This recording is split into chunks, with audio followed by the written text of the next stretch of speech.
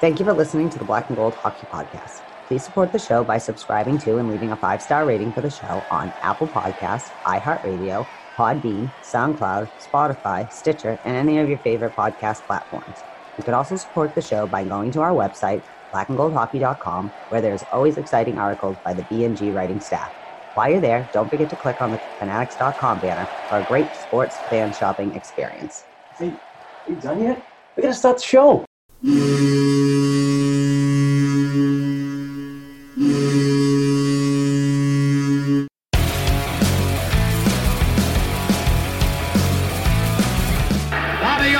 Behind the net to Sanderson, Orr!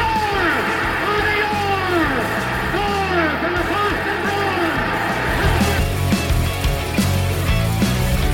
Bruins! 30 seconds left in the period. The Bruins are shorthanded. Ray Bourque. Ray Bourque from the face-off circle to the right of Reggie Whitman. Fired it down and Whitmore blew it. Did he ever? To Bergeron on the drive, save, rebound, he's loose. Sagan kicks him loose. Bergeron scores! Patrice Bergeron with the point of the dagger in their throats. They rip it out of Toronto's hands and kill the beast. The Boston Bruins have won it after being 3 down in the third.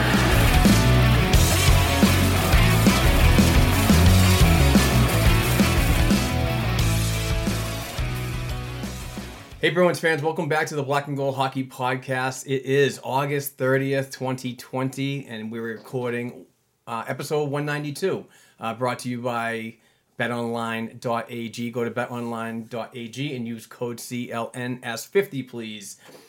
And speaking of please, I'm going to bounce off of that and segue right into, please welcome my co-host, Heather Ingerson. Heather, what's happening, my friend? Hello, Mark. How are you this week? Not hockey related, but otherwise, how was your week? It was good. It was outside of the hockey. It was good. It's another week alive, breathing, and doing my thing with the whole company and blah blah blah. So it was good. You know, it's just getting ready for another week as it is Sunday, and next week is just another grind. But after that, it's a 3-day weekend, which I'm kind of stoked about. Can you believe it? Labor Day is here already. I know. Thank God. That means 2020 is almost over. I can't wait to see what nuttiness happens in 2021. Yeah, this as shitty as this year has been for humanity. I mean, It's not just one area. It's everybody in the world, on the planet right now. And, the year has gone by pretty friggin' fast. So, I'm looking forward to just getting everything back to normal whenever that happens. But we don't want to talk about that. No, I was going to say, I was joking with someone the other day. Remember at the beginning, everyone kept going, oh, it's the Roaring 20s. It's not the Roaring 20s. That's the 1920s. But at least the 1920s had enough sense to have bathtub gin and gangsters and all the craziness of the Roaring 20s before they had the world shut down. But part of that was a reaction for they were the ones that came out of the last time this kind of crazy shit happened. So, yeah, on with it. Humanity. Like you said, hurrah, we survived another week as a world. How was your week before we get going? It was all right, same thing. Go to work, take some bike rides or whatever, walk. I like to try and be outside. You know me, I like shade, but I'll be outside all day long. So be outside when I can, work, whatever. Nice. Nice. Watch the Bruins. All right, yeah. Well, we might as well just jump right into it. But before we do that, I do want to talk about our exclusive show sponsor, betonline.ag. Sports keep coming back, and so does your chance to bet on them with our exclusive wagering partner, betonline.ag. Major League Baseball's is back, hockey's back, basketball's back, golf is back, and we're getting ready for more sports to return in the upcoming fall and the start of 2021. But there's no shortage of ways to get in the action. BetOnline has the odds, futures, and props for you to bet on. As the sports start to return, betonline.ag has sat down with Eddie George from the NFL, Robert Horry, 7-time NBA champ, and Harold Reynolds from Major League Baseball to get their opinions on what it would be like playing without fans and what they have called fandemic. Visit betonline.ag today and check out all the odds and up-to-date sports news. Don't forget to sign up and take advantage of all the welcome back to sports bonuses. And please use code CLNS50 when you go to betonline.ag and sign up for a free account. We would certainly appreciate it. That's CLNS50. betonline.ag, your online wagering experts. All right, so let's start with our agenda, because we do have a pretty extensive list of topics to go over, as the Boston Bruins are currently in the second round of the National Hockey League 2020 playoffs. So Heather, why don't we get started with that agenda?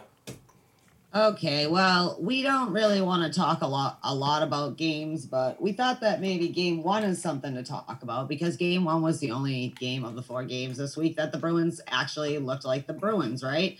So we won 3-1. Which I thought looked like a good effort. You know, you come out swinging, everyone was like, oh, but, you know, Tampa Bay isn't Carolina. And I think unless you're an idiot, you know Tampa Bay isn't Carolina. So I think we looked good. Coyle, of course, I mean, he's on thing. Who else scored? Marchand scored, Pasta scored, and Hedman scored 2 goals, I think, in the third to make Tampa go, oh, and there's that couple minutes at the end near the Bruins game where a Bruins fan starts going, oh, okay, still 4.5 minutes left. Why is this happening? Like, you know, kind of thing. But we won. Overall, good game. Were you feeling good on Sunday after we beat Tampa? Were you feeling good inside as a Bruins fan? Yeah? Yeah, I was feeling pretty good. I mean, I kind of knew that this was going to be one of those series that the 2 best teams are going to just battle it out, as they did in the regular season concerning the standings. So, yeah, I mean, I kind of knew this was going to happen. I didn't exactly know that they were going to truck over Carolina. I was totally wrong on that. I had the Bruins as a diehard fan winning the series, but I just thought that when you look over the other side, the offense and the skill that team had in the Hurricanes, that they would have put up a better effort. But regardless, the Bruins move on. But it's been tough. It's been tough after this game because, you know, they go in and they just, to me, just didn't show the effort needed to get back in the series. But I'm sure we're going to talk about that. We're going to get to that part. But this game overall was pretty even, right? Our power play was still one, but our PK has been pretty awesome. Unfortunately, they've had to work a lot. But game one was pretty much what you would want a Boston-Tampa series. Like, you're like, yeah, here we go. This is the series, because I think as a hockey fan, you should be rooting for a 7-game Tampa-Boston series. I mean, maybe not after watching our team play the last couple games, but generally one would want this to happen. So, yeah, but not a lot of stupid penalties or anything like that. Of course, you know, bitching about officiating, whatever. You can't win on that way either way. Then we went to game 2. Yeah, we lost in overtime 4-3. Not our best effort, but still not a shit show, right? Like, you know, we had our issues. I think that might have been was that the game?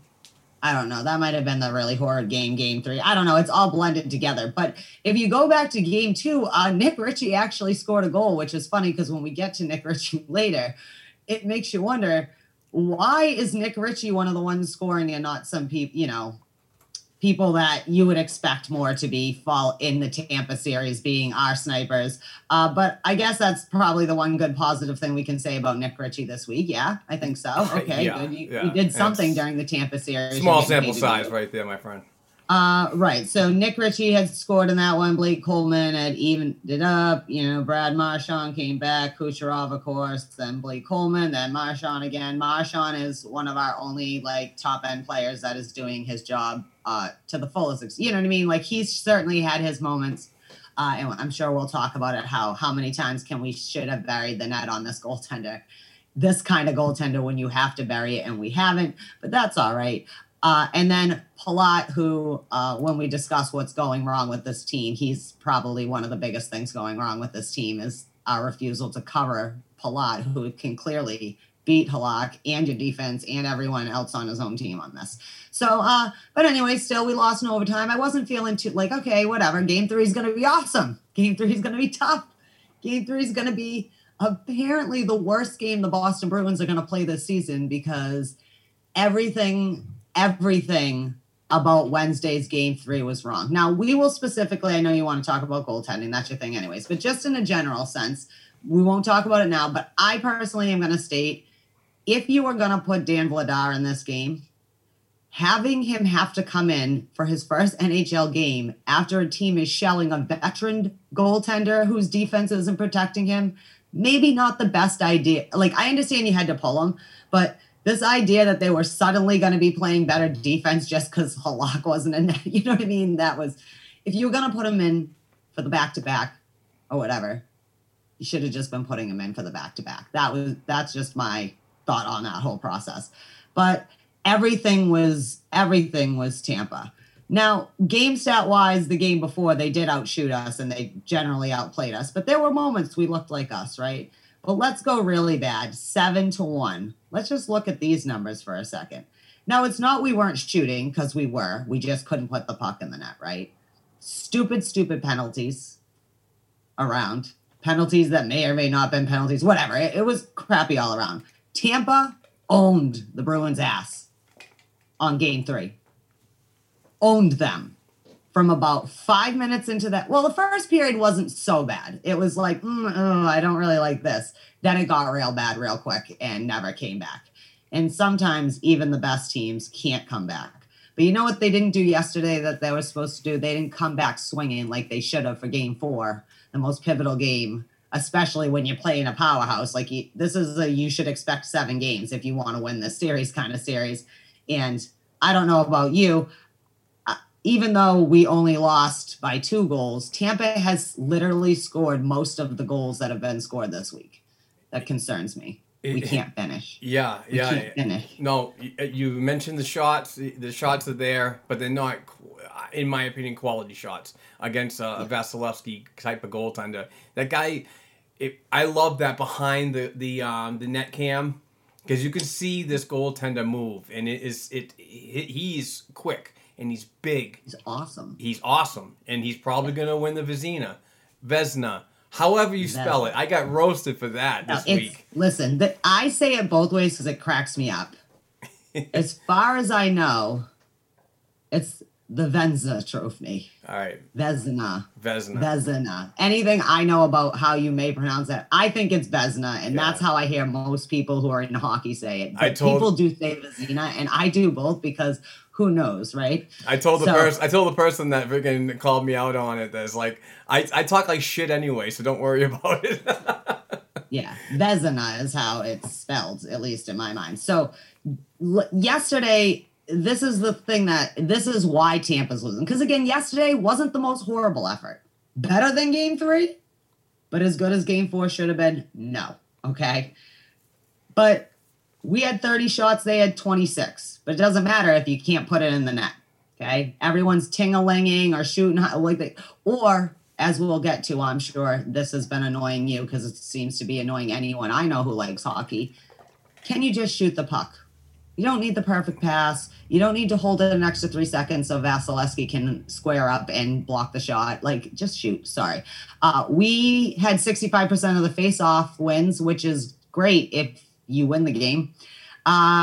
Giveaways, we were even with them. They took away 12 and we only took away 4. So that is indicative of some of the problems yesterday. Yeah.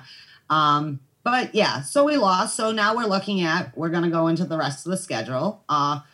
With being down 3-1. And someone said, on Twitter this morning, said, have we ever come back from 3-1? And then Maria from Watertown said, no, but tomorrow's a good day to start. And I said, thank you, Maria, for the positivity, because I'm a very negative person, not like in general, but just, you know me, I'm a pessimist. I'm like, yeah, whatever. I'm a realist. I'm like, yeah, okay. But sports is the only thing, because it's the great equalizer, that you can have hope. Your team, who should not be last year's Tampa team this year. And I would like to point out, if we lose, we will still have gone out in the second round and not the first in a sweep. We did win a game. Thank you. That's true. That's true. Before, though, we get to like talking to the nitty gritty, just the general, what the hell's going on with this team kind of talk. Did you want to do the? I did want to also mention that we have a new sponsor, and this is going to be a segment that we're going to work on for the next couple of weeks. Hopefully the Bruins stay in, because this is very relevant to the Bees sticking around in these playoffs. So hopefully they do turn it around. and we can continue talking about them. But we are now in a partnership with Burner Sports, and it's kind of like a fantasy sports thing, but it's totally different. It's very unique. Sports is back. Burner Sports is an entirely new way for you to win big while being able to cheer on your favorite teams and players. Go to burnersports.com and sign up to choose from the customized contests and win cash, prizes, tickets, and more. Burner Sports is a new and exciting way for you to engage with your favorite Boston sports teams. Burner Sports offers free daily contests where you can win cash and other awesome prizes simply by answering questions and making predictions about your favorite hometown teams. Sign up today at burnersports.com and give them a follow on Facebook at Burner Sports Fantasy and on Instagram at Burner Sports. Now, this is a very, like I said in that little ad read there, it's a unique type of fantasy sports. You go, and I did the same thing. When they reach out to me, and this is how I work with our sponsors. When they reach out to me, I always go in and do my investigation and so on, so I can get familiar with them while I'm talking about them. But I signed up for an account, and it's really easy. It's very easy to do. burnersports.com, and just check that out. So you can you choose your favorite city, and you can make predictions on that particular category. I chose Boston because we cover the Boston Bruins. So you go in there and you just answer like 10 questions. And if you happen to get those 10 questions right, you win the prize. But somebody else could be that too, because they have a whole list of people that are getting involved. So it's kind of like, if you're at the top of the mountain and you're still, hey, I mean, questions like, will Joachim Nordstrom have 5 hits in a game? Or would he block 5 shots? Will Tuukka Rask stop 30 shots? And so on. Just really easy questions about the particular game and sport, and it's fun. I had a good time. I won $25 in my second time doing it. It was crazy. So I highly suggest going to Burner Sports. These guys are a new website, and they're building, and they're working with us, and we want to get the word out to them. So go check them out, support them, and have fun. Above all, have fun, because this is really going to be a cool, unique style of fantasy sports where you can get really engaged in not just one way, but like 10 different ways with these questions that they throw out. So we're happy to be partnership with them, and like I said, hopefully the Bruins keep going, and I still want to see them go to the Stanley Cup as that's the ultimate goal, but that would just continue our partnership and so on. But we'll still work. We'll still mention if they can go to Red Sox and Celtics and stuff like that if we get kicked out. All right. But no, seriously, happy to have them aboard. That's really cool, and go check them out. Yeah. And like you said, we're going to work more on how to incorporate them into the show as we go forward, but just wanted to get the partnership started. Speaking of that, before we get to before we go into the really dark place of, the team, let's talk about, before we get into this is not a way to be political or anything else, but we got to talk about how, this week, sports and pausing and all that.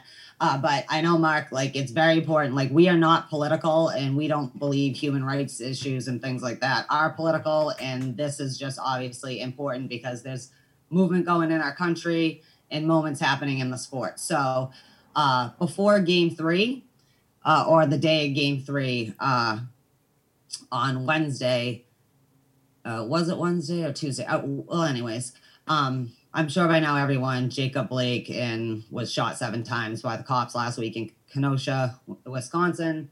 There's been a lot of stuff going on all over the country about this, but the NBA chose to not play their games. A few baseball teams and a few MLS teams chose not to play on Wednesday. And hockey was...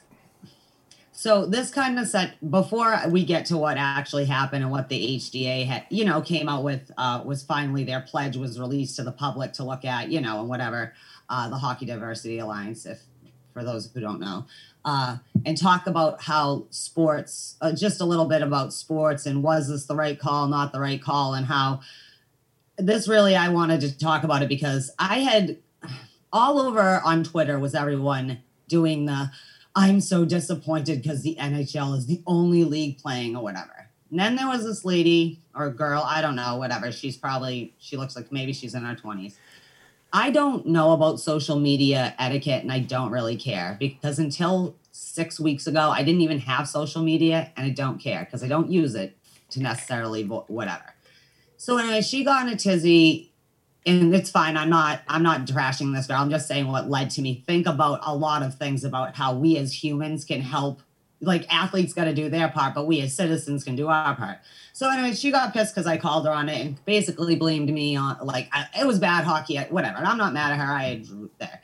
I wasn't gonna maybe say her name, but I will say her name because she's Hockey with Hannah. She's very popular. No, what I was gonna say is that she's a young writer, and I'm all for supporting women. So I'm not trashing that. What I'm saying is, it got me thinking that we as citizens are starting, I think, to even people we do agree with and people on our side are turning in. Let's not do that. Let's think about.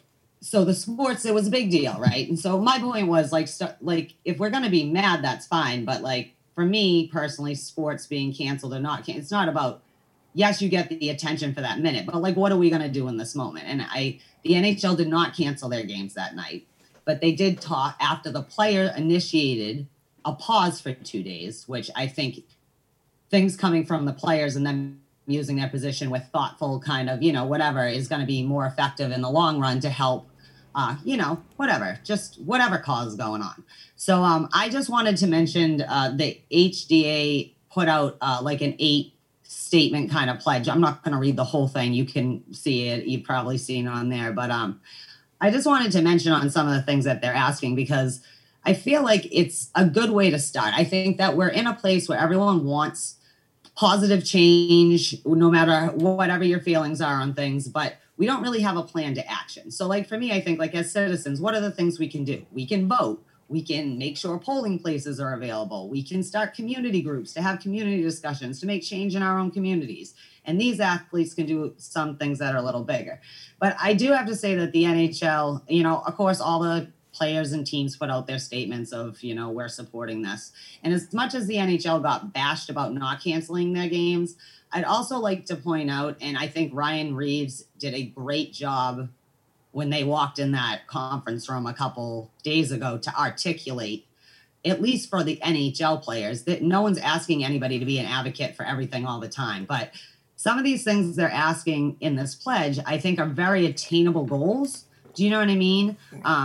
Simply expanding your executives to 3.5% being a minority or whatever, you know what I mean? Things like that is something that the league can make meaningful steps to back up their words, not just empty, I'm not saying they want it to be empty, but I also think it's dangerous when people just come off the cuff, expanding people in the, from coaches to players or whatever, accessibility. These are all things I think that, I know everyone wants action, but I like to see places making real meaningful, plans. Do you know what I mean? How to attain your progress. So I'm just saying, as much as we love sports, we're obsessed with sports, right? It is not sports' job to be the social commentators. But as good citizens, if they want and they should use their platform to stimulate real attainable change. You know what I mean? Because everything can't happen all at once. But my point is with all the real world shit, COVID, whatever, everything going on in this kind of thing, let's not lose sight of what we're actually trying to do, right? By attacking each other. Let's listen. Let's say, hey, all right, I work in a youth sports organization. How can I help translate some of these goals, say, from the HD and other community organizations to stimulate change? Because in the real world, Twitter is not the real world. Facebook is not the real world. It's not enough to just be mad about something on there. It's also important that those that have power, like athletes or celebrities or somebody, use their platform to actually make real change, not just be outraged for the minute, like everyone keeps saying, not a moment, it's a movement. And in order to do that, I think we should all kind of reflect on what we can do. If you have whatever is going on in your own community, because of, run for your local boards, whatever you need to do. But I think I'm not going to read the whole thing. It's awesome, but there's 8 points, basically. Hockey Pledge. Everybody should go and look at it and really examine and see. And also, as fans of the sport, I would like us to, if the players are on board and they've talked, you know what I mean, and they're willing to help initiate these and really in their communities in which they represent as players, go out and make meaningful change. I know there's a lot of leagues, NBA and stuff, they're trying to maybe make their sports centers polling places so there's a larger access, things like that. We as fans need to hold the NHL or the NBA or the MLB or whatever if we truly want our sports platform to mean something in the big world. We need to hold our leagues accountable to follow through, not just empty promises to help these athletes create these environments. That's all I wanted to say about that. I personally am more proud that the NHL's players came together and made a statement from them. I think it would have been more powerful if on Wednesday the NBA players did play, but took over that mic for the first hour and let them, say what they needed to say? Would have been more powerful if everyone in hockey took a knee or whatever anybody expects them to do. Stop telling each other how to be allies. Yes, but they didn't. But I thought listening to Ryan Reeves speak was way more impactful than not playing the game. And that's just for me. So that's all I wanted to say about that. I know it's weird to transition, but we did have a 2-day pause. It was a big deal thing that went on in sports this week, and it would just be remiss to not mention it. So do what you need to do. Just be good citizens and be good humans to each other, and let's work it out together and not, you know what I mean? Yeah. Not just ignore it. It's tough, and it's just disgusting how everything as a citizen of the United States and what we're going through, the diversity and so on. It just seems to be getting worse, and I'm not happy about what I'm seeing. It's a scary situation, but I also don't want to comment much further on it because the fact is that social media is a dumpster fire, and if you don't agree or if you agree or disagree, your words are going to get taken out of context anyway. So why bother? But I do understand that the message does have to get out there, and I'm not very good at speaking about this stuff because my anxiety goes through the friggin' roof when I see stuff like this and it's actually happening where I live, and it's troubling. And I'm not a very good, like I said, I'm not a good speaker about all of this stuff, but it just got to stop. And I don't know what to say. I honestly just get to a point where I don't have words enough to comprehend what's going on. I'm in awe. It's like, stop, but yeah. That's not enough. But I just want to move on, and I'm sorry for everybody that's gone through this, and if family members and friends, and it's just disgusting, and I can't handle it. So someone asked me about the other day, and I said, see, this is why I don't understand. I understand why what's going on is going on, meaning people being pit and and all that. I get that, because in order to have the society we want, we have to demand that. That's how a democratic republic, if it's not going the way we want. But not just our voices. Like I said, we have to also start a community. If you have, whatever, you have gangs in your community or whatever, even we live in suburbia, right? So what? Some towns are more diverse than others. Why can't you start a diversity call? And that's why I'm again, I will never that guy. I wasn't upset about, because I know my truth, because I've started diversity community years ago, not when it was easy, not saying it's easy now, but when I'm saying it's a lot more acceptable to be accepting of people of different races, religions, whatever now, even, which is what makes me the most sad is to see this, because I have one tribe I'm an American, and my citizens and my fellow citizens and my fellow citizens, and that's it. And like you said, we just want everybody to take a breath, not just use words, but use action. And we want everyone to be healthy and safe and move on. And that's not to minimize, that's just to not get on. But it was a big deal in sports generally, like I said, and we didn't really, you don't want to get into it, but you don't want to avoid it either. So that's all we're saying about that. Now it seems weird. We're going to swing back to hockey, but my big thing is everyone go and read the HDAs, what they're asking of the league, so we as fans can hold them accountable to help the players of that coalition, Current Informer and whoever, and help them expand their coalition so that we get the society we want, right? Nice. So there you go. All right.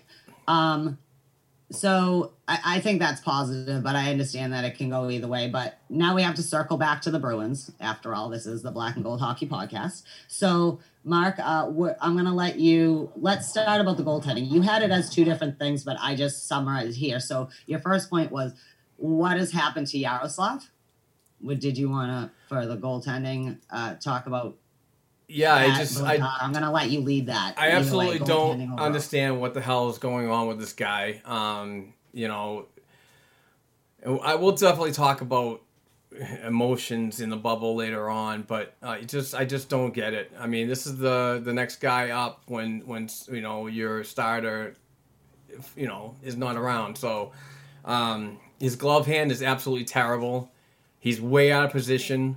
I don't know what happened. I mean, we saw some glimpses of. I mean, he hasn't been great throughout any of these playoffs. I mean, even when he got the win, it was ugly. So, I don't know what's going on, and I'm not proud of what I'm seeing. It's just that 1A 1B mentality is not right now. This is a 1A and 1C. It's just it's disturbing, but I gotta tell you, and are we gonna talk about the rest of the team later on? Because I'll stop right now. Yeah, that's what I thought. We would start with goaltending because you had obviously you want to talk about that, and obviously poor Dan Vladar in his debut, but we'll talk about the rest of the team because although Yarrow has his fair share of how he's been playing, it is. When they say the goalie is on the island by himself, this goalie has been on the island by himself. Yeah. But, if you want, we can talk about defense and with Yarrow, or I didn't know if you wanted to comment about, can everyone just stop with the Dan Vladar hate, the Vladash hate over a period and a half of hockey that he inherited? We'll go to the team. Let's just, we're not breaking it down into defense and forwards. It's been crap in front. It's been absolutely crap. There's no support. And it's not saying that the goaltending isn't to blame either, but the team in front of them has been very disappointing in my opinion. And it's just, it's frustrating because they just don't look like they're into it. They look like they've checked out physically, mentally, and it's just, I'm not mad at that. I'm not mad at that because it's 2020 and this has been a shit show of a year. You know, these people they're not near their families, and I don't give a shit what people say about that. You know, they've had 5 months to be with their families. They can, you know, spend a couple months, you know. No. This is a grind. This is an absolute grind. When you guys get to, when people get to this level of hockey, it's a huge grind. And it's important to have family members close by. I know there's stretches of road games and so on, but it's nothing like this. The separation is totally different. You need family members to like mentally recover sometimes from the stress levels that these guys go through playing in the NHL. It's fun, it's exciting to get to that point, but it's stressful on your body and your mind. So,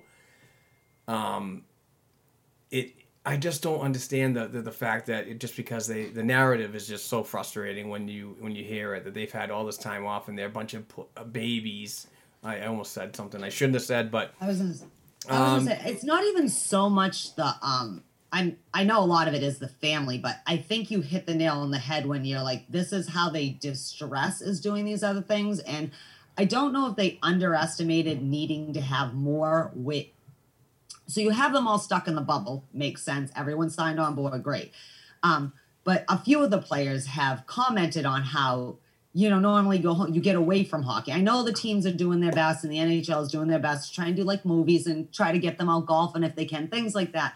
But there's not enough, right? And I think especially because we're at home and there was a lot of, I already did the video game or whatever. So the things they would normally use on the road or whatever to help distract and not being with the family to decompress after a big game. So like this week, right? So game 3, right? Because Yarrow's driving me nuts in this way. He is saving all the fucking shots he needs to mostly, right? But the goals he's giving up that are solely on him are the stupid ones that he's been stopping since score at level hockey kind of thing, right? But the defense has been a big thing, and I'll say it right now. So, like, everyone hates Torrey Krug now. Everyone, good, don't resign it. I'm not saying Torrey's not playing like crap. But you know what at least Torrey's not doing, who also is away from his wife and his young daughter and everything else? At least he has a fucking pulse. And even if he is getting a game misconduct when he shouldn't be, this and that, at least he's trying. Defensively, he has sucked, but he has been trying still to fucking pull everyone together on that front end when he's on the ice. He has not been perfect. And Brandon Carlo, I do not know what is going on with Brandon Carlo. He has been our most consistent defensive player all year, just even keel. You know what I mean? Like, and he's struggling hard. And when you have Krug and Carlo together and say they're both struggling, obviously that pairing is going to look like crap. But yesterday, or Torrey, one of those goals, he's on the boards trying to get the puck goes out. We have 4 people standing in front of Yaroslav Halak in a box, not doing coverage, not one-on-one coverage on any of the Lightning. Half of them not even facing the Tampa Bay Lightning. And then you want to wonder why a couple of them were close enough they could have at least moved to act like they were going to help their goaltender, but they didn't, right? Then there's some you can't put on Yarrow. Like, there was that weird bounce one yesterday that just is like one of those freakish, like, hits the slush pot and whatever. But it's not just Krug and Carlo, people. You can hate and be blatant, whatever you want to do. But all I ask is that if tomorrow's going to be the last day that these boys are all going to be together, obviously Tuuk's not there, but you know what I mean? At least fucking go down swinging. Don't go down like this. You know what I mean? At least force a game 6. No, you know what I mean? I totally agree. You might not be able to win a series. Totally agree. You are a better team than you've been playing. And Tampa knows you're a better team, and that's why they're capitalizing on you looking like you're not, you know what I mean? So, like, Pasta, I don't know. He must be injured. I don't know what's going on with him. But so maybe he shouldn't be on the blue. If he can't keep the puck in on the power play, right? And he can't get a good shot off that's going to go in net. Maybe we take Pasta off the first unit power play. I'm just saying. Like, if maybe that helps him heal, you know, whatever. But I do think we can win the series, even if other people don't. And that's going to solely decide on how they play and what Bruce Cassidy does with the lineup. Before we move on to other aspects of what the hell is going on this week, mention about the Dan Vladar makes his NHL debut. I'm not overly happy about the decision to put him in like that. You know, you're obviously not going to get a spark out of making that change. So I don't get that. That was more or less embarrassing to him because of the way that the embarrassing play in front of the goaltending and Yarrow. It's just so frustrating. You know, and back to back like that, throw him in to start. Give him the confidence. Give him the confidence to, like, hey, Dan, I just want to let you know we're going to start you. But say that on Sunday so the kid can get mentally prepared and ready for that. Let Yarrow talk to him. Yarrow's in the hallway trying to talk to this kid. Like, it's all right, but, like, probably saying to him, this is not your fault and whatever happened. Like, literally, everyone else might have been bashing him on this and that, which I think is insane to bash a kid who literally has not played 1 minute of NHL. And that's the worst part about it. That was the bashing. In game 3 versus Tampa Bay in the second round. Oh, yeah, this is his fault. He inherited a shit show. And I know Twitter can be a dumpster fire sometimes, but when you look on there and you see the comments from passionate Bruins fans that I do enjoy, talking to, when you see that, I do scroll, but I see it.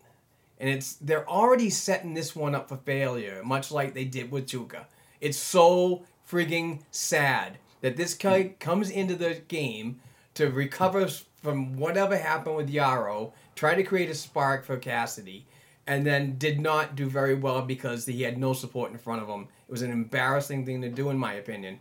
And I like Dan a lot. I've interviewed him several times, and he's a very passionate goaltender, and he wants to do the best he can, and that frustrated him because it was just unexpected. And I can get the emotions from a young kid like that, 23 years old, just signed a 3-year deal. He is our future, in my opinion. And we should just act like he's going to be a part of this organization instead of already forcing him out of the friggin' bubble. It's like, come on, give the kid a chance. The way they treat goaltending around here, it's just mind-boggling, you know? Yeah. I know that obviously before the game the debate was who to start. Yarrow Halak, I think, can win for us. You know what I mean? But I do think, again, much like Dan Vladar probably should have, or Vladesh, sorry, I don't want to offend him if he ever hears. You know what I mean? So I don't care how other just people go whatever's say, comfortable. Right. So, I agree with you. Like, Yarrow can win for us. Because we're a good, solid team when we're playing like a team and not like whatever has been happening, especially the last 2 games, right? Game 3, I feel, would have gone that way, whether Vladar started or Yarrow, whatever. But they probably should have, I personally think maybe they should have started Vladar the game before, because game 3 is more pivotal, and let Yarrow be rested for that game. But either way, one, it is a lot to ask Yaroslav Halak to be in peak form, as he did not play any of the round-robin games. You know what I mean? He did not. So he's tired. He's not conditioned probably the way like with the game action. I'm not saying it's not on him. He didn't really play in the round-robin. Tuukka played most of the games until Tuukka was gone. Yarrow did not get a lot of warm-up, is what I'm saying. He didn't get a lot of real meaningful, games. He didn't get a start. What I'm saying is, what's on him is on him, but there's a lot of other things that are making his job a lot fucking harder to be the goaltender of this team. Because he is the B, not the A, and he's trying to use the best that he can. He hasn't looked the best, neither has the defense. But it would have been much better all around, probably for both goaltenders' psyche, to have started the kid on game 3. Gave Yarrow a day or two to kind of talk him into no matter what happens, you know what I mean? Just and give him a little bit, let Yarrow rest. And if he had to get pulled, put Yarrow in instead of vice versa, because you created a situation where this 23-year-old who's never played a game of hockey is already 5 goals down. Again, partly the goaltender's fault, partly what's in front of the goaltender's fault. But again, like you said, what spark did you think that was going to create? No one, if the urgency of what's happening in this game 3 and protecting their starting goaltender isn't happening, why do you think suddenly this team's going to be like, oh, geez, now, Danny's in net, we better get our shit together? They could have actually, before Yarrow ever got pulled, they could have shortened that bleeding. But that's the problem. They're not stunting the bleeding when it starts. And yesterday was slow and boring to watch as a hockey game. It was very methodical, which is funny because that's the hockey we grew up with, more methodical slow hockey.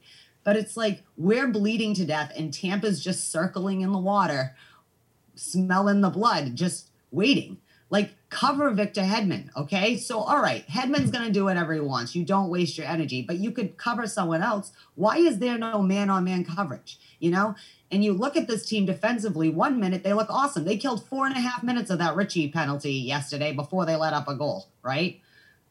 Then they can't stop a weak-ass, all you had to do was step an inch to the left and you could have at least deflected it and gave your goalie maybe a little better chance on that. I don't know. Can we talk about the Ritchie hit, though? Yeah, we're going to talk about that. Yeah, let's talk about it. So, I don't know. How shall we preface this? First of all, are you mad about the 5 minutes in the box?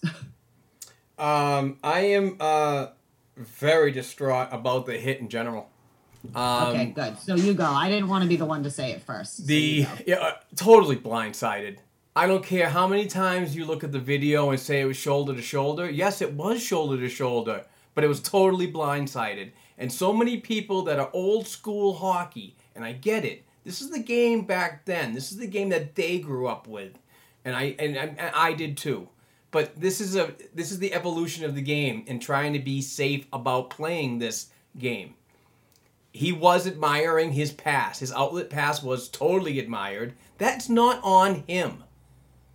The safety issue here is how Ritchie came in on the side that he was not even seen and then threw him in the boards. Now listen, here we go. I'm sorry, who was the player again? Because I'm so aggravated about this. Yanni Gord. Yanni Gord, okay? Was it him? I don't know. I think it was. I'm going to say it is. So he takes the hit, thrashes him into the boards. It's kind of a shaking moment. He goes down. Oh, that was the other day. So Yanni does look up, and he looks at the ref and stayed down until he saw his hand up, and then skated off the ice. We all thought the worst. He did get up and and then came back into the game. So was it? I mean, listen, the hit was bad, very, very questionable, and I'm actually surprised. I'm actually surprised nothing was said from player safety yet. But I think I might have got the player confused. Let me just double check about yesterday. So let me finish. So yeah, go. You keep going. So the hit was bad, but him getting the extra penalty and possibly faking it is also a very valid question. So this hit might have not been so bad that it hurt him, but still it could have been avoided because it was still blindsided. I don't care how many people come up to me and say that. It's good. It's blindsided. He was admiring his pass and he didn't see Richie coming. That's still an illegal hit in my opinion. And was it 5? That's questionable. I agree with you because even if it is shoulder to shoulder, I absolutely believe that was a blindside hit. And I know we weren't the only Bruins fans that also were on Tampa's like that's fucked up side because yes, you maybe took too long looking at your pass. That's fine. But that's the whole point. The pass was long gone out of his hands up those boards and you hit him. And had he been side to side with him, I would be on board for totally clean hit, right? He was behind him when he went shoulder to shoulder. He was absolutely in Yanni Gourde's blind spot. And even though Richie probably still would have crushed him, that was a bad hockey decision. And when Tampa's whooping our ass the way they've been the last few days, I don't need bad hockey decisions that may lead to injury. You're going to the box for a long span of time. Like I said, 4.5 minutes of that 5-minute penalty they killed off. And just, what can you do? That's a long 4-on-5 against the Tampa Bay Lightning. So this was a response of Richie for and I did the air quotes there for the people that aren't watching on YouTube. This was a response for the Coleman hit, who Coleman got thrashed into the boards, very similar. Sure. So, I can get you trying to stick up for your teammate, but if you're going to do that, make sure you're looking at the player that you're trying to get off his game or rub a little bit for what he did to your teammate. See, let him be a man. Go straight at him, not from the side. I thought that was very cowardish, in my opinion. Yeah, side back. I don't like that. And I just... And then what happened is it's a selfish play because he got a 5-minute penalty and the Tampa Bay Lightning got a power play goal. It's just unbelievable how this whole thing went through and it could have been totally avoided. Well, it's not just that, but there's been a few times with him everyone slashes and does things, but and I get your job is to stand up and early in the game, people took you're going to crush Coleman. I get that, but that particular hit, I have an issue with. I don't have an issue with people standing up. I don't have an issue with tough guy plays. I have an issue with you weren't even with him. You were coming behind him, and there is no way that he would have seen you and be able to. It's not like. It's a little different to me than I know people will say, oh, well, the Charlie McAvoy hit on Jordan Stahl. The difference is that Jordan Stahl is playing heads down hockey, which he knows he's not supposed to play. And his body was turned towards McAvoy, even if McAvoy turned his body backwards into him at the last minute. If Jordan Stahl had looked up, he would have at least been able to maybe brace or something. Richie did not give Yanni Gourde a situation that he could have recovered. Speaking of defending the hit, and again, like you said, and there'll be the debate, whatever, we may be wrong. We don't need hate mail about it. If you disagree and think it was a perfectly good hit, that's fine. You can think that. And there's a lot of people who think that. Everybody's entitled to their opinion. I'm not shitting on anybody. Right. But we don't work for player safety or reviewing. Oh, and by the way, excuse me. I just checked on Twitter just a couple seconds ago. NHL player safety has not updated anything. The last time they updated was on 8/20, and that was 10 days ago. So Yeah. Just letting you know. I'd like to bring up that it could be noontime when they come out and say something too.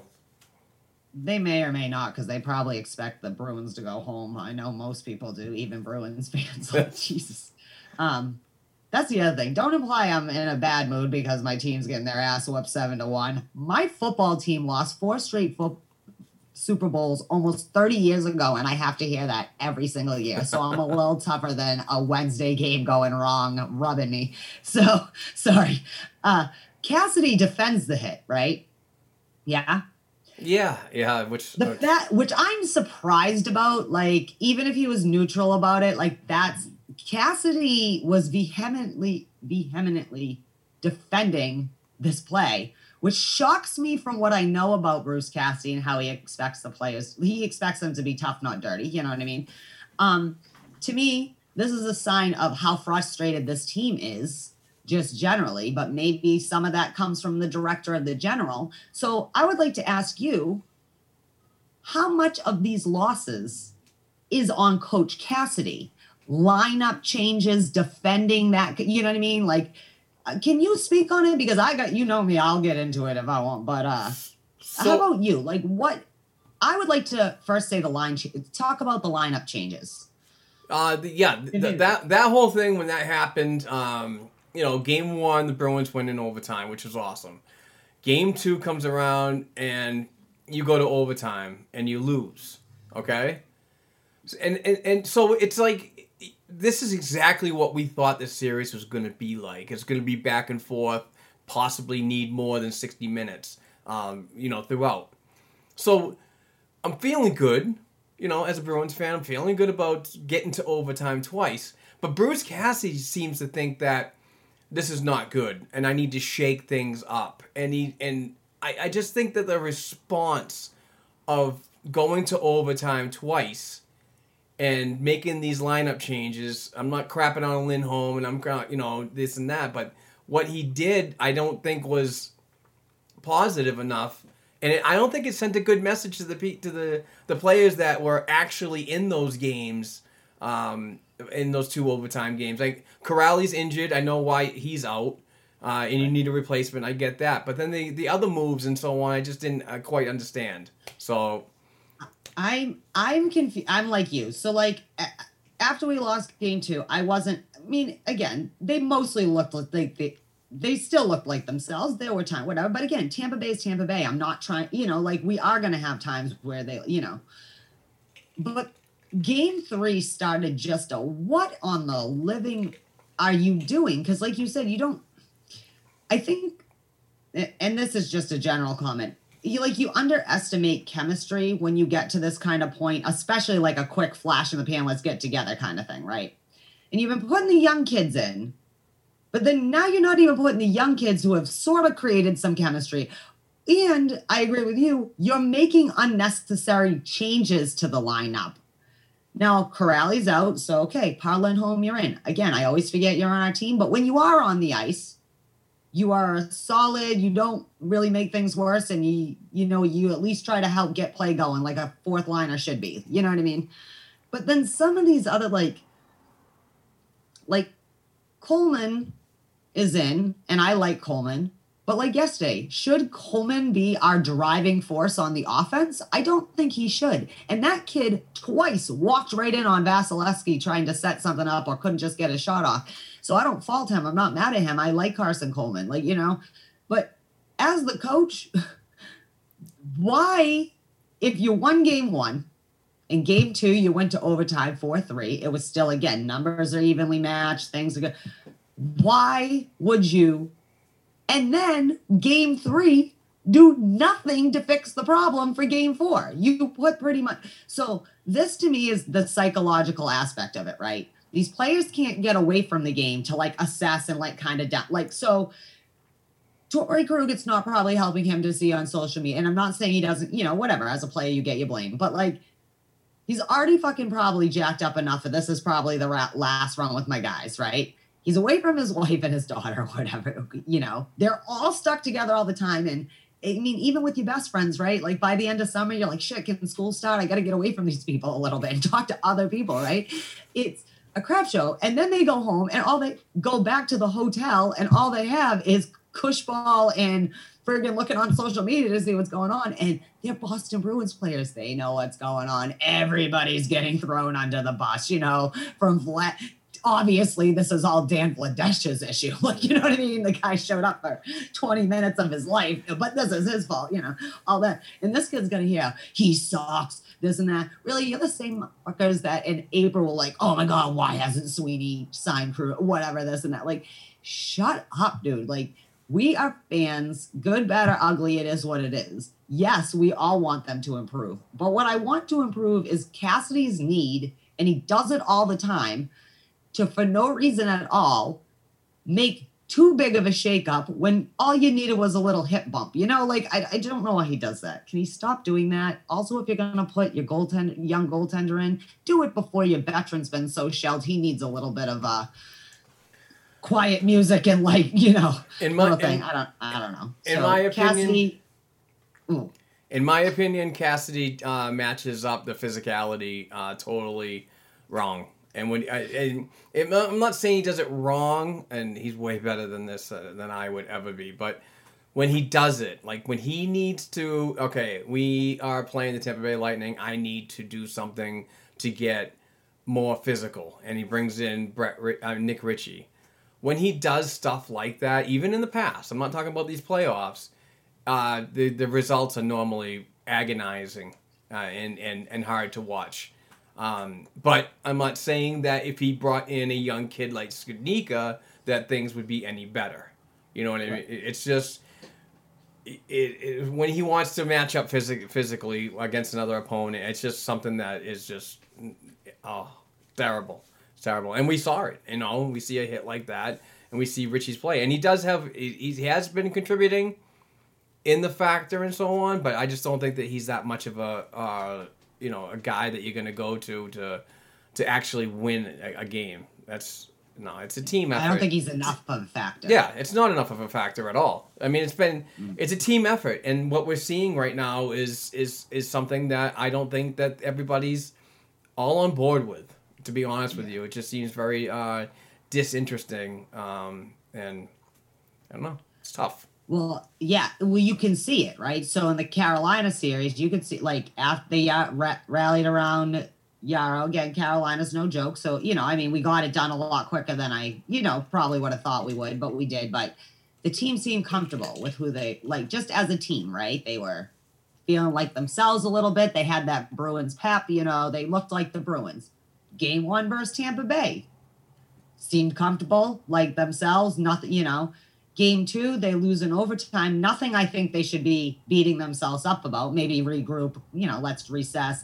Hey, how about I don't know, like I said, put someone Andre Palat, because he seems to be able to put the puck in a lot against this team. So just one person cover him, right? The coverage has been terrible. Oh my God. What is up with, you can't, so when we look like the Bruins, even if we're not doing man on man necessarily, we're playing our solid lock in move, you know what I mean? Don't ever open up a place. And with Tampa, they're the team. They did, again, our PK has been awesome, right? But defensively as a team, we suck. Why can we play better defense 4-on-5 than we can 5-on-5? It doesn't make sense to me whatsoever. Game 3, you shake things up a little. Even on Game 3, everyone's like, oh, this is a weird lineup. You know what I mean? What's going on with this?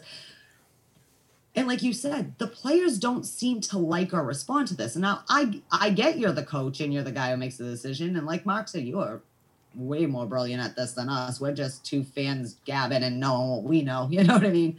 But it would seem to me, if my team took a 7-1 shelling before Game 4, I would probably talk to, I don't feel like the leaders are leading the way they should, or maybe they're not being able to lead the way they should. I feel this team is the best when Chara is running the show and whoever. So maybe he's not the best defensively, but Z is all inclusive, but Z is also a giant man. And if he just goes in there in this big Slovakian voice and says, figure it the fuck out. You have to give you always use, figure it out. Yeah, exactly. Because they do. Right. Don't let this team own that neutral zone. I don't get how players like Palat can go right through them like Swiss cheese and create opportunities for them. And we're just like, oh, it happened, like ole. It's just, it's so frustrating to see when, it's just tough. I just need the Bruins to remember they're a better team than they've been playing with. They're a better team. Again, Tampa knows. You think Tampa's not showing up because they know if the Bruins win Game 5, they're back in the series. And Tampa, because of their history and the history between the two clubs, right? We win one, they win one, we win one. To like on the march to the Stanley Cup. Yeah. They're probably, but like I said, they're like sharks in the water. But you know what? We could shell them a few rounds the way we did to Carolina in that third period, that game.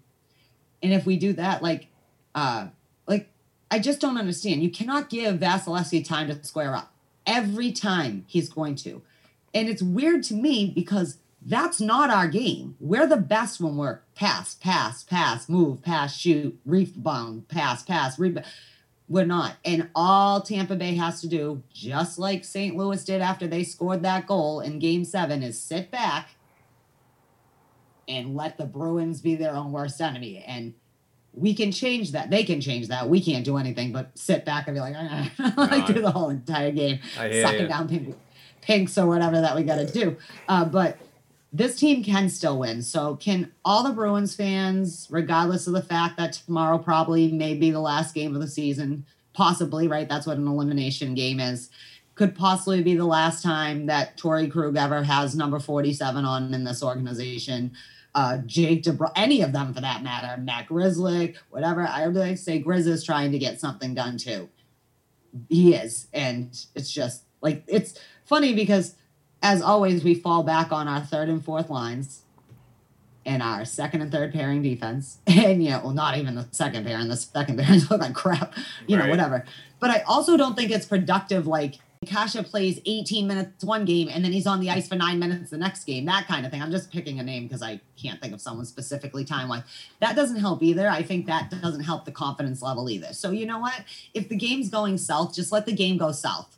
Just let Wagner still have Wagner's minutes and still let, you know what I mean? Because sometimes shortening the bench that way, maybe a shift or two. But like a whole period, if you're struggling, that doesn't help either. It just wears everybody else out. So then when you get the power play, Patrice Bergeron has a little less energy and whatever. Also, please take Pasta off the power play. He can't get the puck in the net right now. I'm not mad at him. Put someone who might be able to put the puck in and let him rest that shit. You know who's really pulling their weight around Black and Gold Hockey LLC company? That's Thomas Nystrom, our IT guy, and he came out with these sweet summertime Black and Gold Hockey Podcast shirts. These are very unique. I want to thank him for this. We had a nice little sale. A bunch of people bought some stuff, and they got mailed out. Mine got here yesterday, so I'm pumped for that, so I wanted to wear it. But I want to give Thomas a shout-out for everything that he's done over at the blackandgoldhockey.com website and the podcast. So certainly glad to have him along. We've also launched a brand new podcast network channel on the website too. So when you go to blackandgoldhockey.com and click on the B&G podcast network, you'll see several different shows that I've added over the weekend.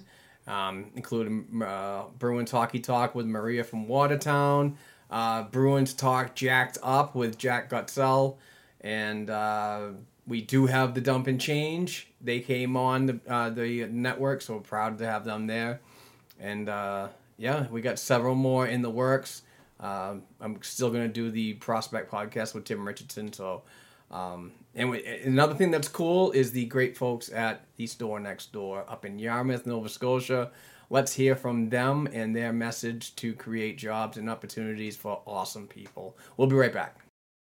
There's a lot of people with disabilities that can't just go out and find a job. So we set out to create a business to fill those needs, one stick at a time.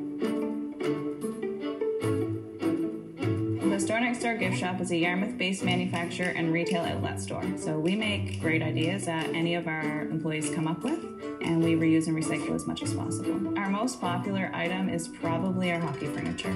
We take broken hockey sticks and turn them into different products. We go through a lot of hockey sticks, a whole lot. Considering that it's only been a year and we're shipping internationally, I think that that's been a huge success. Most people's reactions are, wow, you do this here? We don't accept can't here. Everyone here learns in different ways, but we want to give everybody every opportunity to find exactly what works for them. There's nothing better than when a customer buys something and then one of our employees say, I made that. They have meaningful lives and build things they can be proud of and get a paycheck for it. I'm Amy Acker, and we change lives one job at a time. Hey, Bruins fans, we're back. We just heard a great commercial from the store next door up in Yarmouth, Nova Scotia. Please check them out. Go to the storenextdoor.ca website. They have fantastic furniture and a lot of other things that they make from recycled hockey sticks. So check them out, support them, and buy something. It's really cool stuff. We have some stuff that we bought too, so we're going to do in our giveaways coming up, by the way. I do want to mention that if you do want to become a Patreon member, please go to patreon.com/blackandgoldhockeypodcast. Donate $1 per show and get some of those items from the store next door. So we bought some of that stuff to give away. But we are back. Let's talk some Bruins. Heather, where are we going right now? I just want everyone, Game 5 is tomorrow when you probably will be hearing this. So hopefully you listen to us for pregame and you choose to send positive vibes. I'm choosing to send positive vibes because what else can I do? If not, I'll just fester angriness.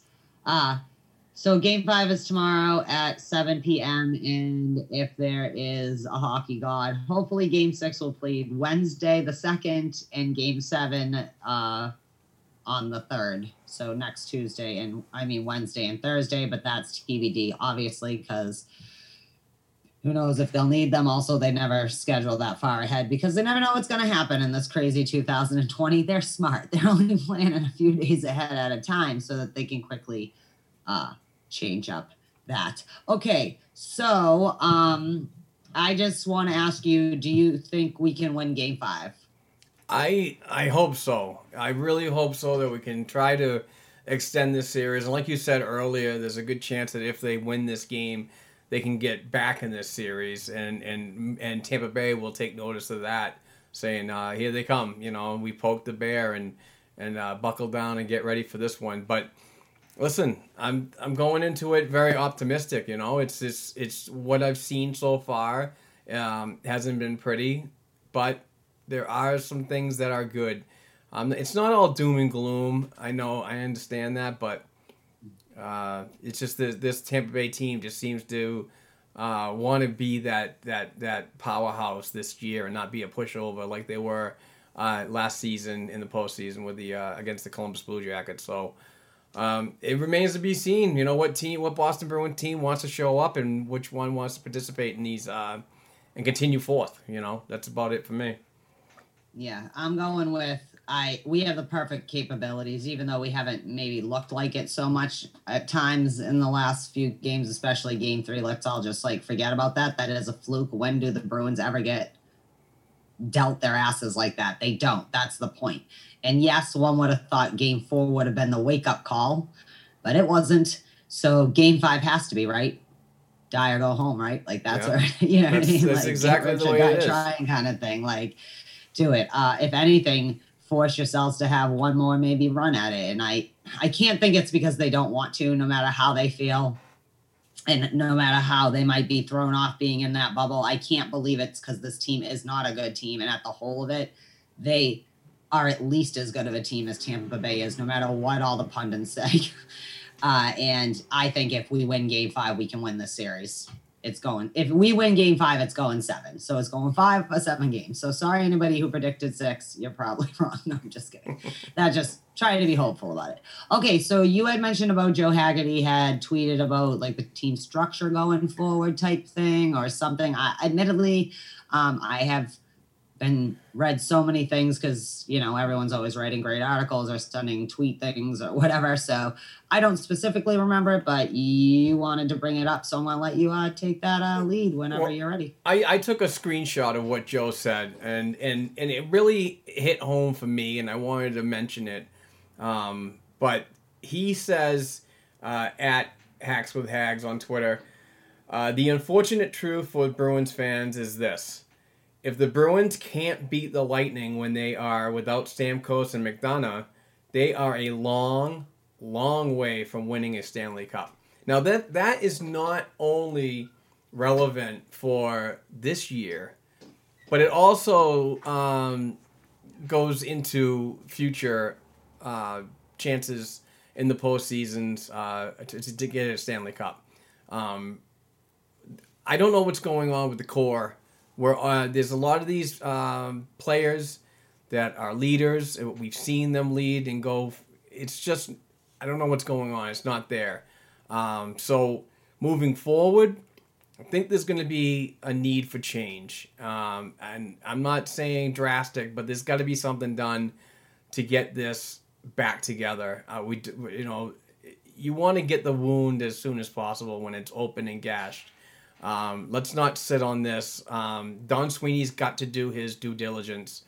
He needs to be that GM that goes out and gets aggressive.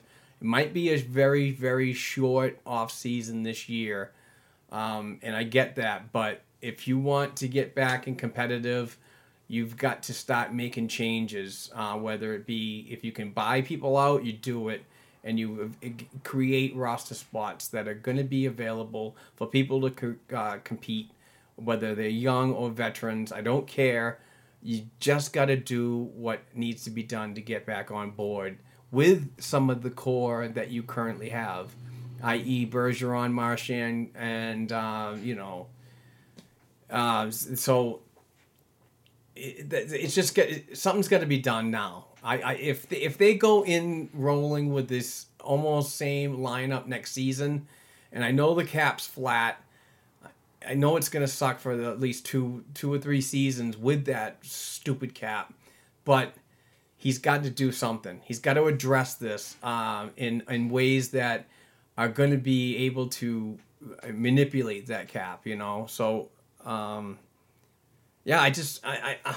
I want to see these guys win again as a core, but I just don't see it happening completely. I really don't. It's just things need to be changed, and if it comes down to, do we have to be that type of Bruins nation to consider how much Don Sweeney is to blame for a lot of this stuff? I mean, it's a valid question. I mean, his job's got to be seriously looked at if they get an early exit. Just my opinion. This is a weird year to judge, I think, overall, just because obviously the whole entire world has been a crap show since, actually, pretty much, at least in this country, since January, there's been some kind of going on all levels. And usually multiple things now. Again, thinking of the people in the Gulf right now, because the last thing they needed in life was a hurricane, kind of thing. It's been a crazy year. So this year is kind of I do think it's a valid question to ask what Don's doing, you know what I mean, sometimes, and to question things. I think some of it, though, too, is when everyone always wants to just bring up the 2015 draft. Well, I'm sorry, but those kids are now 22, 23. I think it's still a little too early to totally judge those players, because what we've seen from those players are good things. You know what I mean? DeBrusk, sorry, he might not be consistent yet, whatever, but he shows good things. He was a good pick, Who else was it? Jakob Zboril, who I know you're high on, right? And I haven't got to see him as much, but he seems to be, you know what I mean? He's not Charlie McAvoy, but Charlie McAvoy also is a freak that usually most people aren't a Charlie McAvoy that's so young and ready and mostly, to be at the level. I'm sorry, what's your boy? Oh, Zach Senyshyn, right? He was the other one, Senyshyn. Yeah. I forgot for a second, but so things like that. But you certainly can say, I won't blame him for the Nash trade because that just have injuries, you know what I mean? Whatever. Injuries happen, but yeah. I can blame him for getting rid of Danton Heinen. I'll say it. I can blame him for sending Danton Heinen to the Ducks while replacing him with Nick Ritchie, who, is a bigger body, but I don't think has exactly helped. Because again, at least Danton was a part of the team and like you know what I mean? Like the Twitter mentions of the Danton Heinen thing, like when Nick Ritchie had a chance to bury an empty net goal, or practically empty net goal, shortly after, it's the memes come out of Danton Heinen when he buried that. I love Danton Heinen, but I understood something was going to happen at the trade deadline.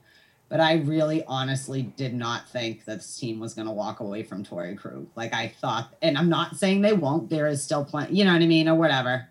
But also, can everyone stop saying trade Torrey Krug? You can't trade him. He's been paid. He's done. Like the minute free agent, UFA, he's a UFA after the minute he walks off this ice, technically. Because isn't that like once you leave the bubble, the free agency kind of market and trading is open to you, which I think is kind of effed up because, you know what I mean? Like, but whatever, especially in flat cap, everyone's trying to get good players. But that I think they're going to lose them both in 1 year like that.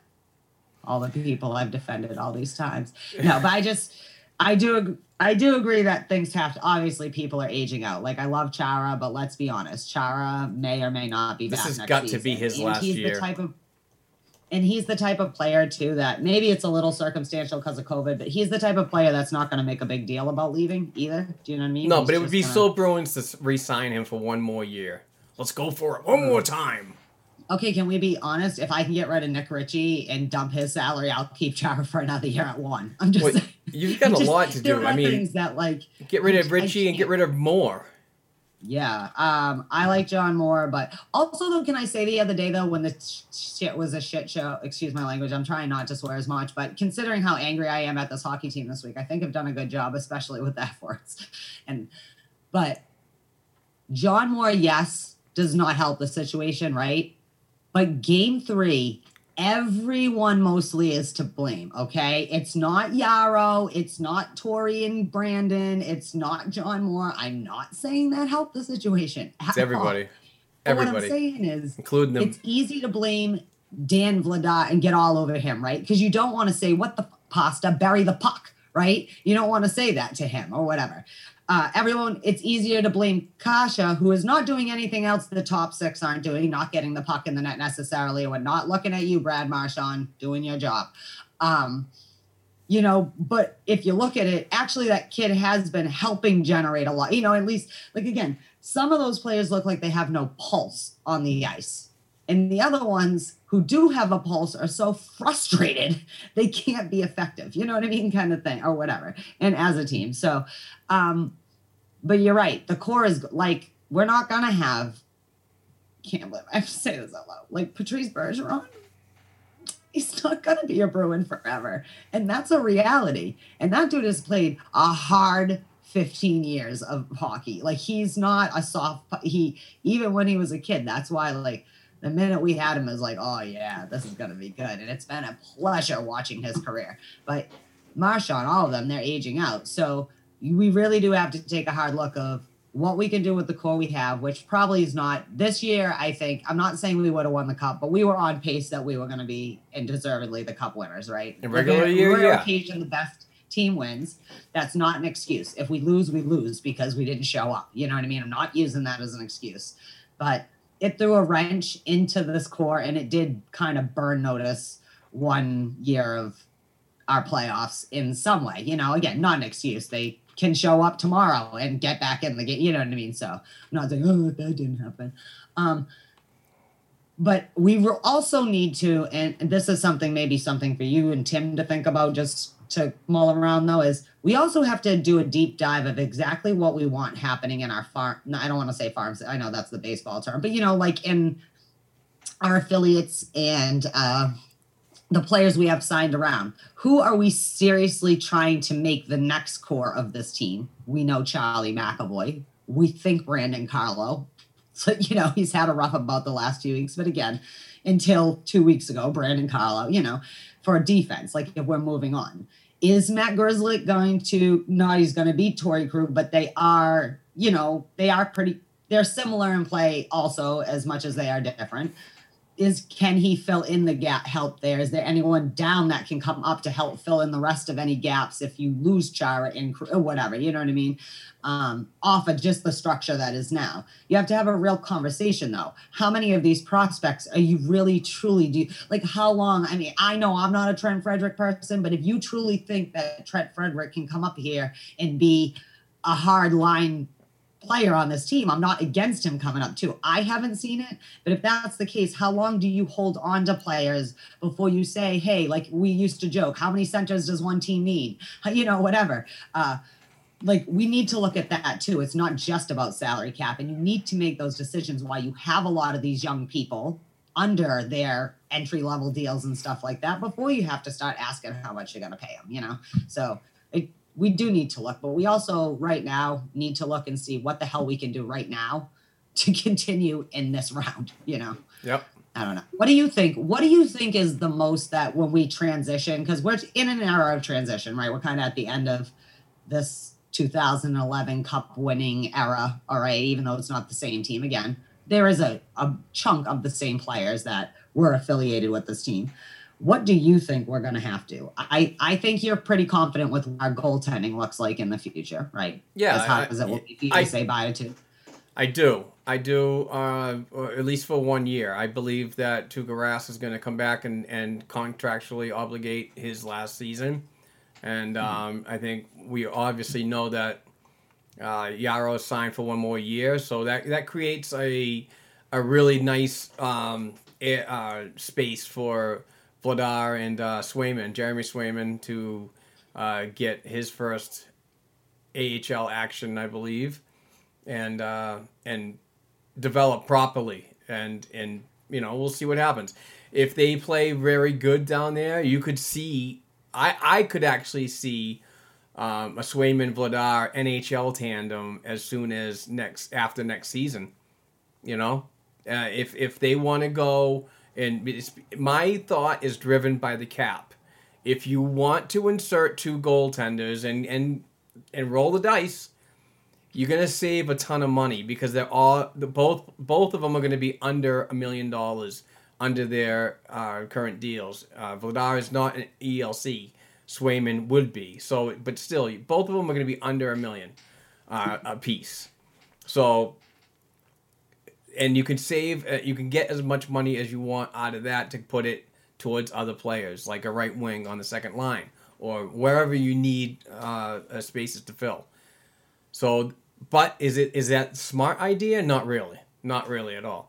And I've heard so many ideas right now that people are frustrated with Tuukka because what he did, he bailed on his team or whatever. You know, people just don't have the rights anymore as a human to do what's right for family and so on. So stick it. But, you know, I believe that they could do good, but it's not an ideal situation. And there's a lot of ideas out floating around that they should trade Tuukka. Or if he doesn't come back and he retires, to go get Marc-Andre Fleury. I just think that I like MAF and everything, but man, it's just, you don't want a goaltender like that. He carries a pretty significant amount of cap space, so that really doesn't do anything when it concerns that. So, I mean, it remains to be seen. With Tuukka, I agree with you. I think he's coming back to play his last year. Yeah, and then that'll be it. If not, he's retiring. I don't think he wants a, you know. You don't leave money on the table like that. You just don't walk away. I think that he'll finish his last year. Now, I'm not saying he won't retire and not, you know what I mean? Like, he might be done after next year.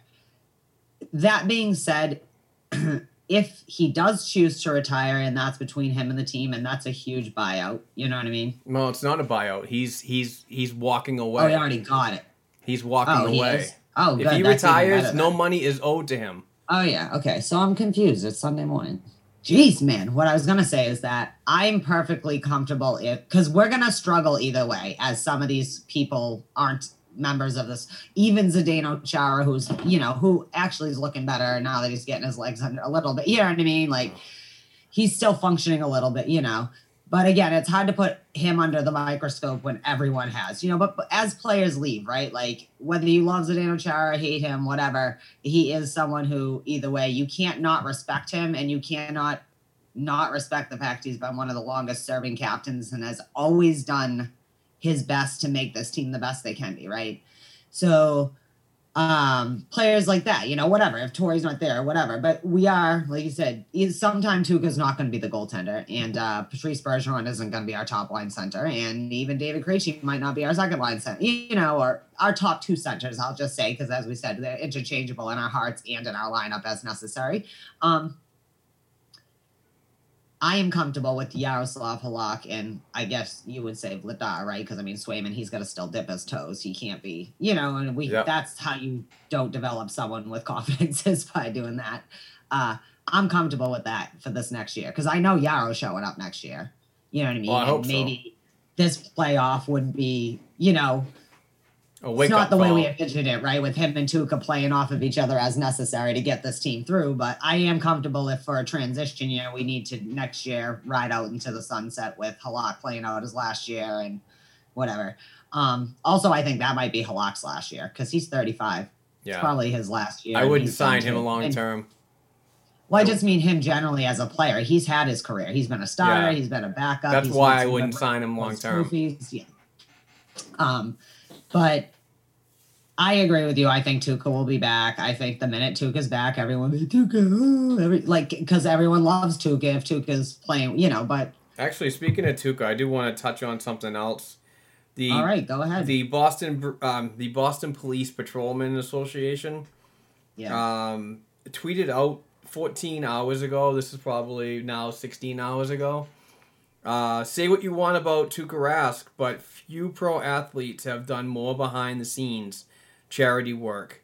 He's been working with the Boston Police Department hockey team for years in a program, Blue Line Pals, created to give inner city kids a chance to meet and see the NHL Bruins for free.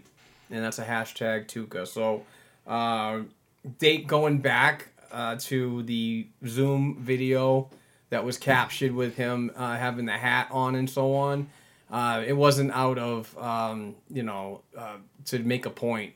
It's because he's been so close with this team, and he actually had a hat on hand that happened to be a BPD hat. So stick it again to all the haters out there that think that he was making some kind of political statement. So I hate that shit. Oh, God. But and anyway. Not to get to Paul. It's not politics, but it is possible that, not all sides of whoever or whatever. I don't, specific things. It's everything doesn't have to be political, and you can actually support many different community organizations that perhaps all work towards the same goals. Yes, exactly. Right. Again, we envision a society that we want, right? And I'm not judging either way. I do think it's stupid. I do think sometimes a hat's just a hat and a blue line is just a blue line and whatever. Yep. Not in today's society. Very, very sensitive. I was gonna say that's part of though, sometimes we get messages get lost, and because we're always yelling, but it is possible actually that there are communities, and this is just an observation as a kid that grew up in Metro Boston. The Boston Police Department, when it comes to, although not perfect, race relations generally are so much better now than they were when I was a kid. Absolutely. I can remember after Charles Stewart, literally them just going into Mattapan and unceremoniously making every black man in Mattapan, which if you've never been to Mattapan is a lot of black men, suspects in a murder that none of them committed because a rich white kid. Now that's white privilege, asshole, racist, you know what I mean? So I just mean there are communities that different groups that right now, because we always see how we're divided and ups in this and that, that actually are doing what I said earlier. We envision the society we want, and we're all working to go, hopefully all good goals, that we're raising good citizens who are responsible, kind, and loving, that also give back to their communities. And that's, so it just seems sometimes a hat's a hat. So you brought it up, guys. Yeah, I know. I'm trying Let's dial not it back go to some down the Bruins rabbit talk. hole, but you did bring it up. No, I know, but let's dial it back Good, to dude. some Bruins talk. We got a Oh, few more yeah. topics. Well, actually, Or is the that next it? thing, I was going to say, the next thing, well, that was our last specific Bruins thing. We only have a couple other I would like to say, as much as Mike Milbury is an old grumpy hockey guy who may or may not be a misogynist or an imagined misogynist or whatever, and Jeremy Roenick is definitely like a crazy guy. He always has, even when he was a young player, right? Like he has not done anything to help himself get in the Hockey Hall of Fame. Let's just say that, okay? The NBC announcers are boring. I love and respect them. But you know what, Mike Milbury and Jeremy, not all of you, I'm not calling out anyone specifically. I would like to say I love and respect all of the people who work hard at NBC. But this is not going to grow young fans to want to tune in to hear. Some of these people are talking. They have less pulse than half the Bruins team yesterday and on, whatever, game 3. I can't. If you want to grow the sport, if you don't, first of all, if you're not going to let us always have access to the games and you're going to black out things and this and that, and that's how your stupid contracts are right now with the TV, that's fine. But could you at least entertain us a little bit? I'm just saying, I love and respect all of the NBC stuff. I know it's not just me because I saw other fans but I never again want to hear that Mike Milbury is a homer when Eddie Olczyk, who I love, I respect more than anything, is also a giant homer, and no one says anything about that. I'm just I like Mike Emmerich and everything, but I just don't. I'm just done. I'm done with Mike. We got to move on. Get some youthful people in the booth. There's only so many times you can actually hear David Krejci, a native of Czech Republic, and is a potato farmer and brews his own vodka. It's like, come on. I'm so sick of hearing stuff like that.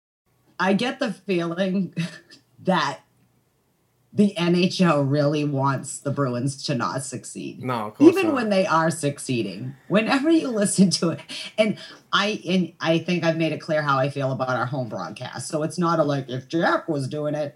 No, it's not even that. It's just there's got to be young broadcasters or former players or someone who can help spice up these broadcasts a little, because hockey, as fast and exciting as it is still encapsulated in an old, crusty, dusty kind of back in my day. Oh, God, it's terrible. Back in my day, Wayne Gretzky. Just kidding. I'm only kidding. We're old enough to have Wayne Gretzky in our lives, too. Right. I just, I need them to stop. And I need, sadly, we do need the Mike Milburys and the Roenics and the Stirrers of the world to help keep the debate and the interest going. Agreed. Let Catherine Tappan give it a try. I want to see what that girl can do on a mic. I'm totally for a Catherine Tappan lead, and that's just I'm not being facetious either. I think she's had enough experience. She could be a color. Sure, she's an old. She's been there. She's grown with the sport or whatever thing. I don't know. Anyways, that's my NBC announcer rant. You had also brought up about this crazy NHL. Oh, yes. I did want to... Yeah. This is an idea that the NHL and the NHLPA are discussing moving forward into next season. It's really going to be interesting how this all pans out because of the asses in seats factor and ownerships, each individual NHL ownership making money. But there's been talks. They have sat down and talked about a bubble situation for the regular season next year. It looks to me, and from several sources that I've spoken to, is that they want to move forward with this for at least a year. So there's an idea of 4 bubbles across either 2 in Canada or 2 in the United States or all 4 in the United States, but 4 separate sections to hold several teams, more than several teams, but and do like an 8-game-a-day schedule. I don't know how it's going to work, but I kind of think that they have to have this in place, much like they had the 2020 playoffs and the return to play in place back in March. You have to have an idea moving forward in case it doesn't work. You have a fallback plan. I believe that these talks have to happen because the fact is that there isn't a vaccine yet. So moving forward, they might consider the 4 separate bubbles as a way of getting a regular season done, which is not ideal in my opinion, because the way the Boston Bruins are playing in the bubble right now has been less than an attractive thing to watch. And that's just me. I'm a passionate guy, but it's certainly going to be tough. So it's going to be so important to get a vaccine done, whether you get it done halfway through the season next year or at the beginning, who knows, but we'll see what happens. But that is the general idea moving forward. I don't know how the AHL and lower minor leagues are going to operate with this mentality too, because they're also set to begin their seasons in early December. So it's going to be interesting how we're going to move forward with all of this. But it is important that they do have something to talk about moving forward. And just to be clear, we're not saying that no one's voted on it. It's not what's happening. No, We it's just what's is something. It's what's there's been some talked talk. about. It actually sounds kind of the way that they. Well, I mean, obviously it's not like details, but like what leaked out, because I know when the first kind of tweets came out about them considering this, the Players Association, and they were all kind of quick to be like, well, it's not like we've actually just talked about it. It's not like, you know what I mean, before it gets out there, like, oh, we're gonna have bubbles. It actually seems like kind of interesting though to think about, especially if they could alleviate some of the stress of what's going on. Like maybe now that they've learned what to do, if things are a little better come December when we're starting, if you have the bubbles, maybe there's a little more opportunity for the families to join them. If you're going to do regional bubbles, things like that. I think that's interesting for them to talk about these kind of situations too, because they're going to learn from this bubble and go. So I believe that's a big thing what they're going to do, because they have the time in the off season. So the way, actually, my wife Courtney, we were talking about this yesterday as we were watching the game. You need to have 54 days off, mandatory. That is a union rule. It's much like the common workers' weekends. We have to have time off to decompress and blah blah blah, and then start another work week. So much like that, you have to have 54 days. So I did a count. And as of October 6th, when the NHL is technically supposed to be done with their the playoffs, 54 days from that is technically that you have 1 day free before you're technically supposed to start the 2021 season. So it is extremely tight. But here's the thing, though, is during that 54 days off, I believe it's going to be mandatory that you figure out who you're going to bring into the 4 bubbles.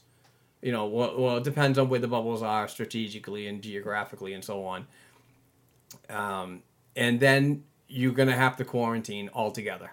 If you're moving forward with this group of people, you need to all do the same thing.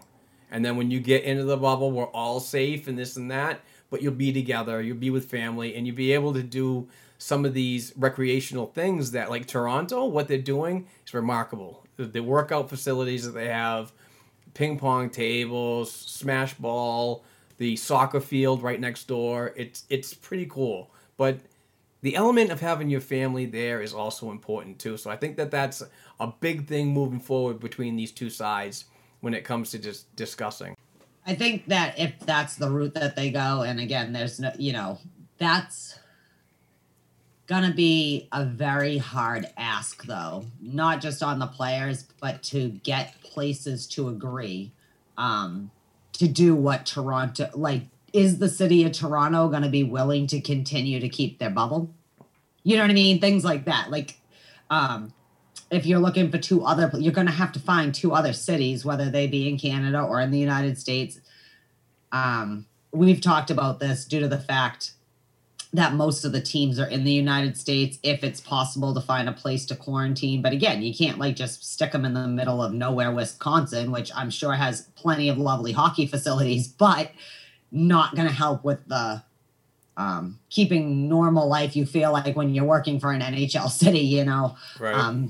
That's why they have the off season so they can go, except for, you know, obviously some of them like Brett Burns is cooking up some burgers on his ranch. He does that in his off time, but that's going to be a big ask for governments and cities, especially because we don't know what's going on health-wise or whatever. We don't really know. I keep even just hearing about like this virus. It's like we are in the third wave. No, it's like, but some people say we're in the third wave of the first wave of the second wave, whatever. All I know is I'm a New Englander, and that means flu season's going to start in 2 months. So the more we, you know, so just, I mean, there's a lot to consider. And it's not a lot of time to get it done. So I don't know if they do go forward with that plan, if that doesn't throw off the December 4th, around your birthday timeline for the hockey leagues in North America to really get going, like the major ones and the major minor ones. You know what I mean? Yep. Because they all seem to be starting around that time, right? Yeah. The first and the fourth. Leagues and stuff like that. So... Well, the junior leagues up in Canada, they're looking at late October. Yeah. So like they normally start late September. Yeah. The Quebec Major Junior Hockey League, the Ontario Hockey League, and the WHL are normally just late September starts, but they're going to bump it up a month. So that's good. I mean, there's no Bruins prospects up there, so I'm not really overly thrilled about that, but we'll see. Because the draft is going to happen, but it's kind of sucky, this whole freaking thing, because the draft's going to happen, but then these players are going to be playing. You know? It's kind of weird. So anyway, let's end that there, right? Yeah, that's all we have besides Spain. Right. Unless you do have anything else, that's all I have. I don't. We did not have any Ask B&Gs today. Kind of a... we it was a brain fart on that one. I just been so busy on everything else, but... So follow Mark. Black and Gold Pod is the podcast one at Black and Gold 277, blackandgoldhockey.com. Go read all the great writers. Follow all the awesome writers on Twitter, whatever else they may use, Instagram. I don't know. You know, everyone has their thing. Check out the new shows. Mark's starting to go and check out the new podcast network. I'm sorry, my brain went whatever. Follow me or don't follow me. Like me, don't like me. I don't care. But definitely go rate and review the podcast on whatever platform that you are using. I mostly check in with Apple because that's what I use because I'm old and I don't like changing unless I have to. And be good humans and Patreon subscribers shout out. And I guess that's all I got. And go Bruins. Jesus. Hopefully next week we're talking about going to the third round. Yeah, let's hope so. Exciting. But we do want to say thank you to our financial supporters. Whether you use the website, blackandgoldhockey.com, the Fanatics banner to shop anything sports related. It's not just hockey, folks. You go on that banner, click on it, you're going to come up to Bruins, but if you use the Fanatics search bar and you put in NFL or a specific team name, it's still connected to us. So please do all your shopping there. We would certainly appreciate it. We get the commission on that. But also, if you want to help out, you can donate $1 per episode. It's a maximum probably of $8 per month. We're probably going to do something like that. So we would certainly appreciate that to help cut our out-of-pocket costs to run this program on weekly and everything else that we're doing.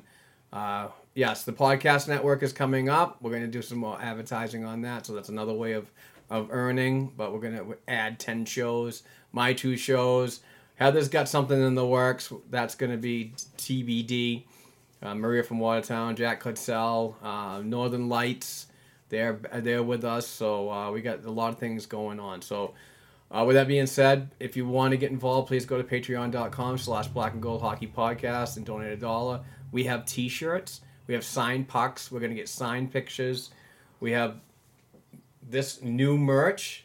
This is going to be involved in the giveaways too. So Like I said, $1. That's it to be eligible for our drawing, which is probably going to start when the NHL starts back up, or maybe a little further that into the off season to get everybody pumped up for the 2021 campaign. So with that being said, I bid you all adieu. And adieu. And please, yes, as Heather said, just be kind to one another, and just do what's right. You know what I mean? We're here for a purpose, and we're here to live and try to be as coherent as possible. So, and I totally hacked that, but whatever. I'm tired. Need some food. So, thank you very much. Peace, love, and happiness.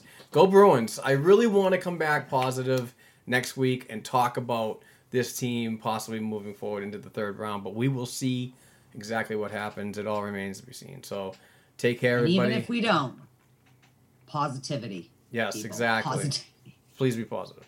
All right. Anyway, and we weren't very positive in this show, but whatever. We tried.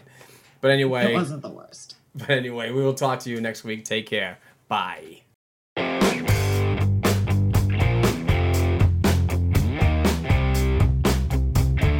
Thanks again for listening to and supporting the Black and Gold Hockey Podcast. Please share the show with your friends and family, and don't forget to subscribe to and leave a 5-star rating for the show on your favorite podcast platforms such as Apple Podcasts, iHeartRadio, Spotify, and SoundCloud. Between shows, help us keep the Bruins talk going by visiting our website, blackandgoldhockey.com, by sending an email to blackandgoldhockeyblog@gmail.com, and by following the show on Twitter @blackandgoldpod. Peace out.